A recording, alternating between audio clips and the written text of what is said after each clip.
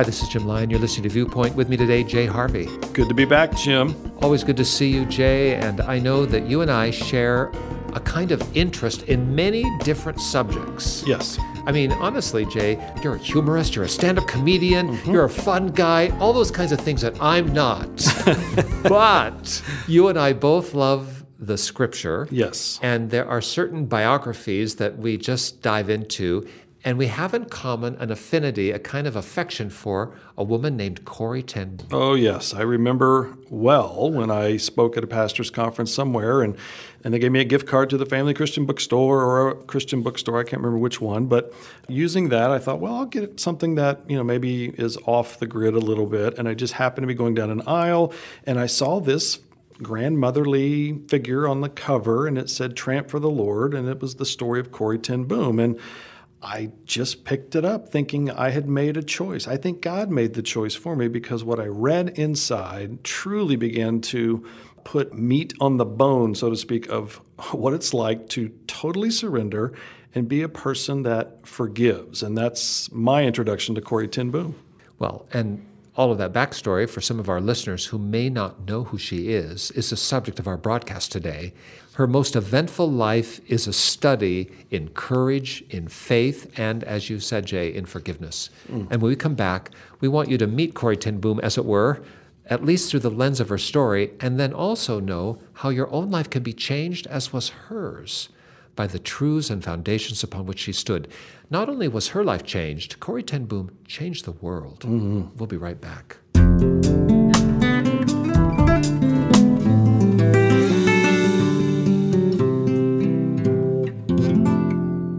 Have you ever been to the Netherlands? I have Jay? not, no. I mean, it's worth a trip. I promise you it is. I've been many times, and it's picturesque. It's postcard picture perfect, really.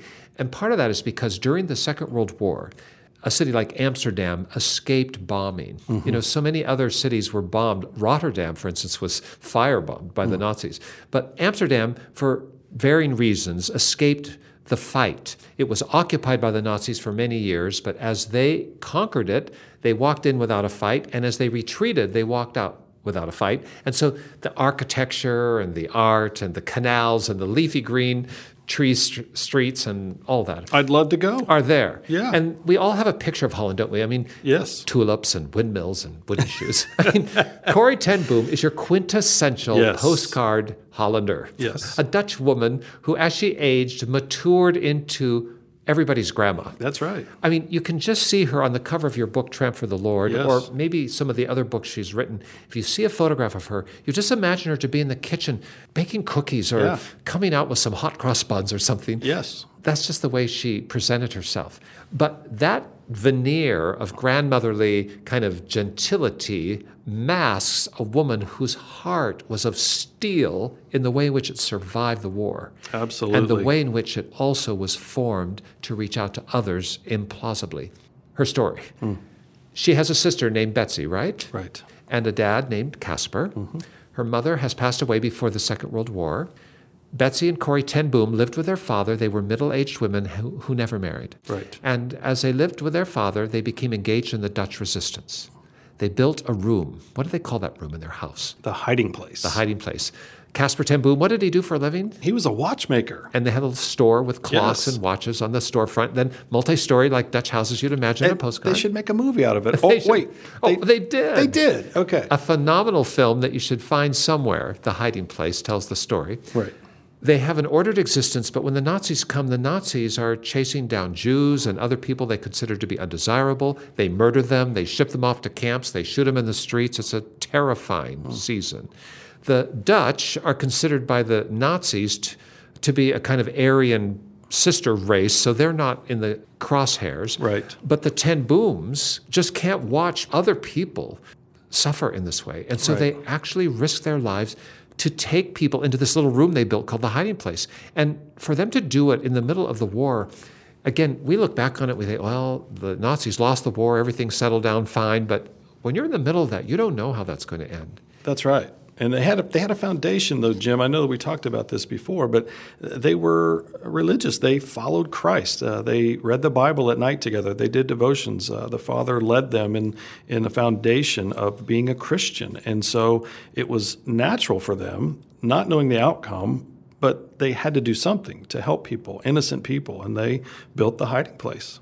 And they helped countless refugees who fled from the Nazis find refuge in their hiding place while they were in transit, maybe to the coast of the English Channel where they might get to safety in the United Kingdom, or maybe find a boat to get off to Norway or somewhere else where they might find a little more hospitable outcome.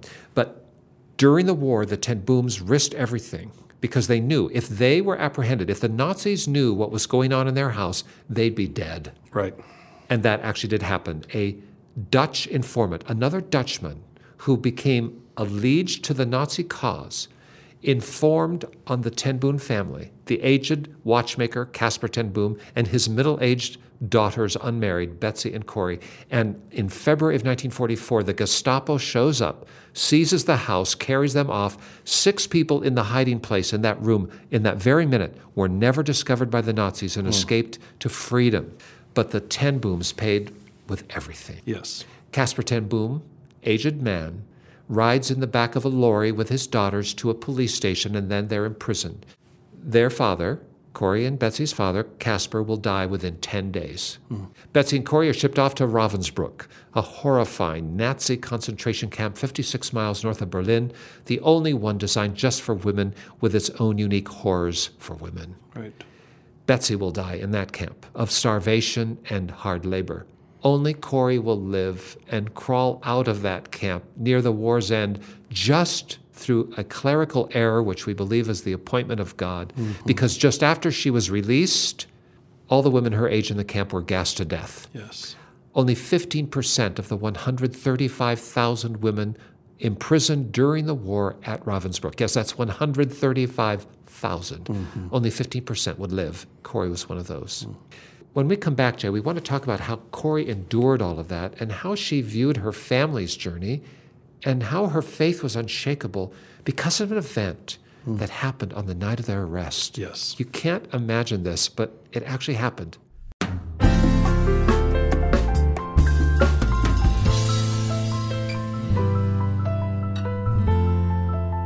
In 1954, some years after the war ended, Corrie Ten Boom was back in her hometown of Haarlem in the Netherlands.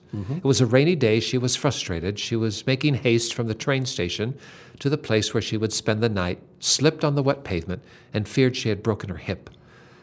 In excruciating pain, unable to get up, at the age of 61 years, a policeman came over and knelt down beside her and tenderly helped her up and would get her to hospital. But along the way, he said, "Are you not one of the Ten Boom daughters?" And she was very surprised. "How do you know me?" He said, "Because I was a member of the Gestapo."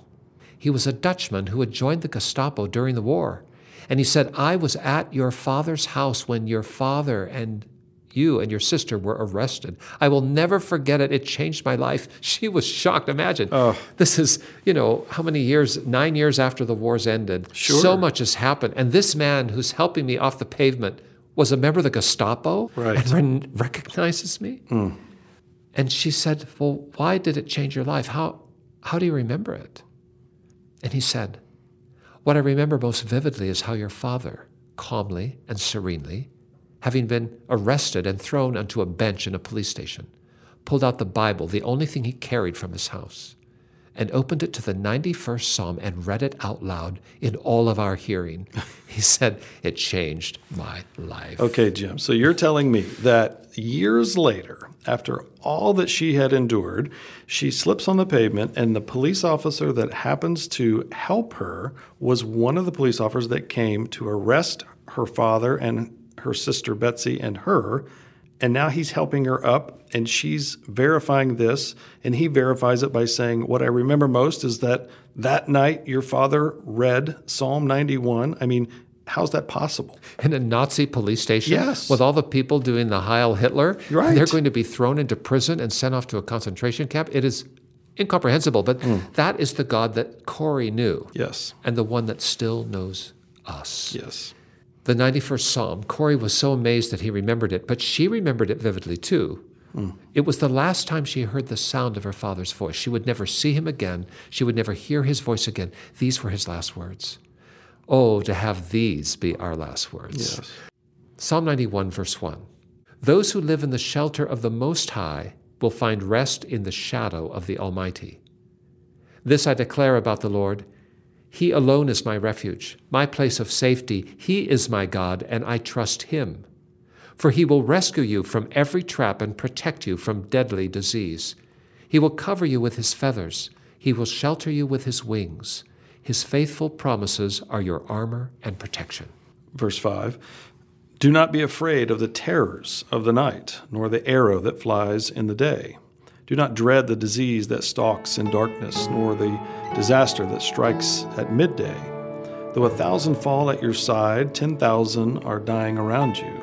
These evils will not touch you. Just open your eyes and see how the wicked are punished.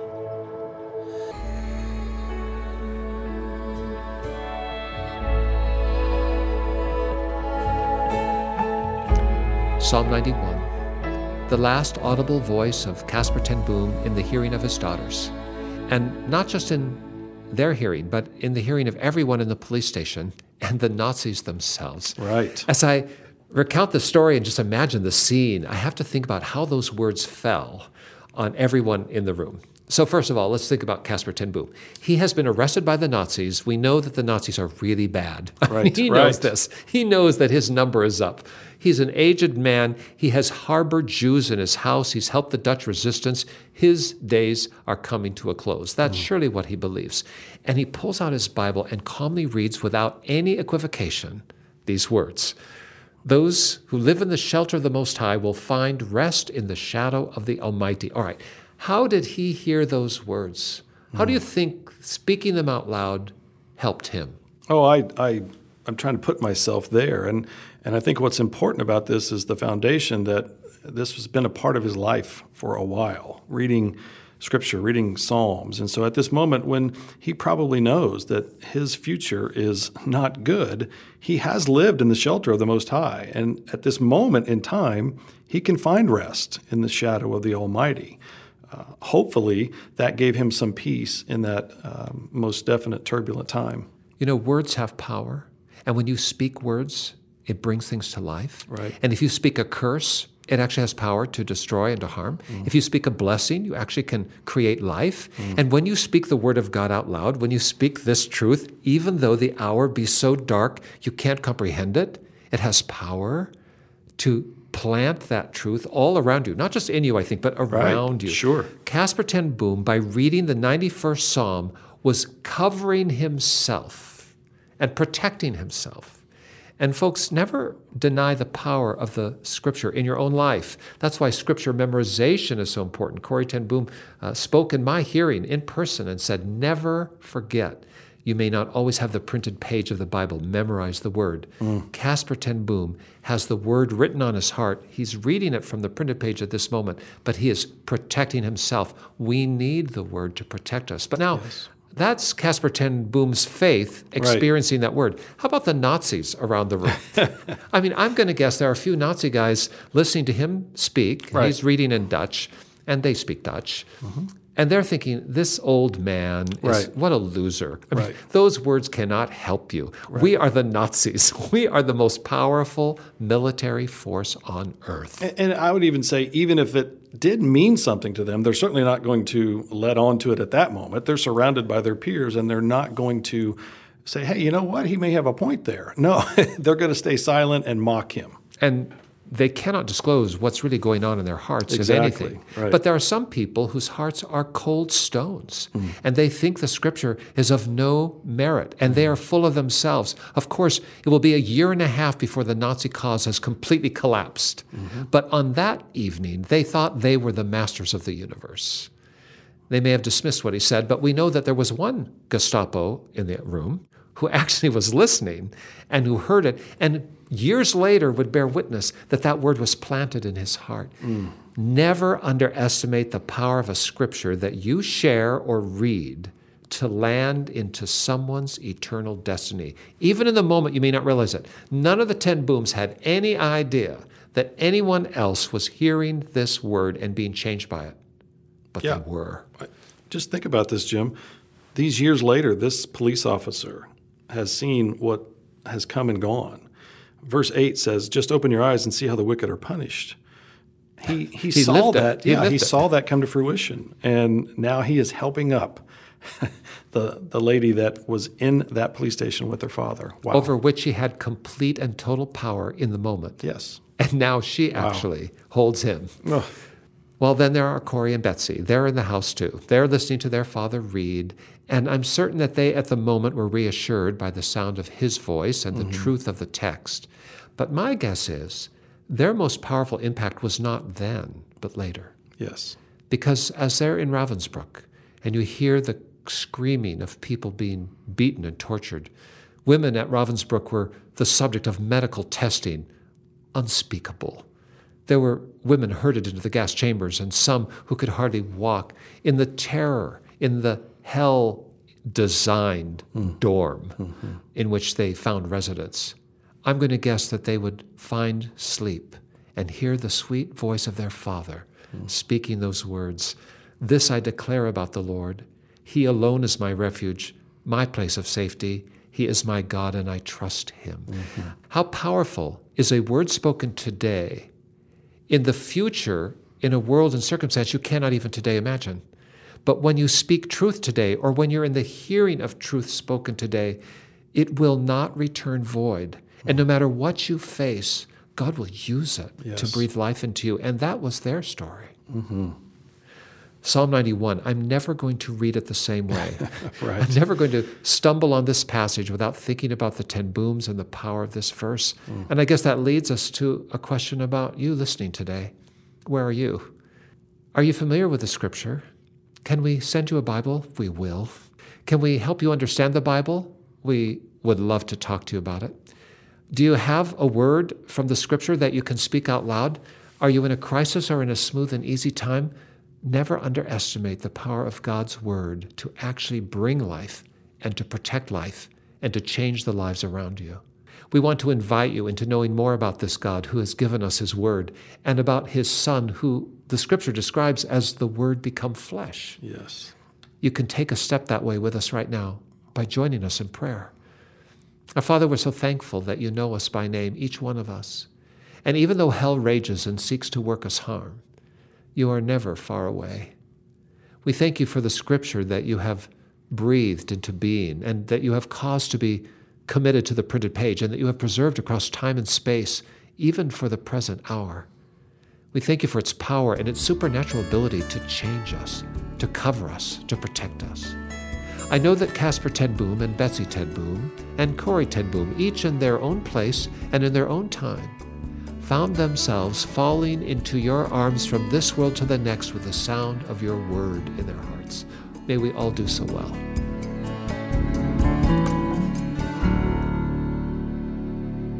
If you'd like to have a copy of the Bible, if you'd like to talk about the Bible, if you'd like to know about this God who is the author of the Bible, give us a call. Just dial this number, 1-800-757-VIEW, toll free, 1-800-757-8439. 24 hours a day, 7 days a week. We're right by the phone. Glad to hear from you. But Jay, if someone would prefer not to call us up just yet, but just check us out online. We are Christians Broadcasting Hope, CBH. Where would they find our web address? Well, it would be www.cbhviewpoint.org.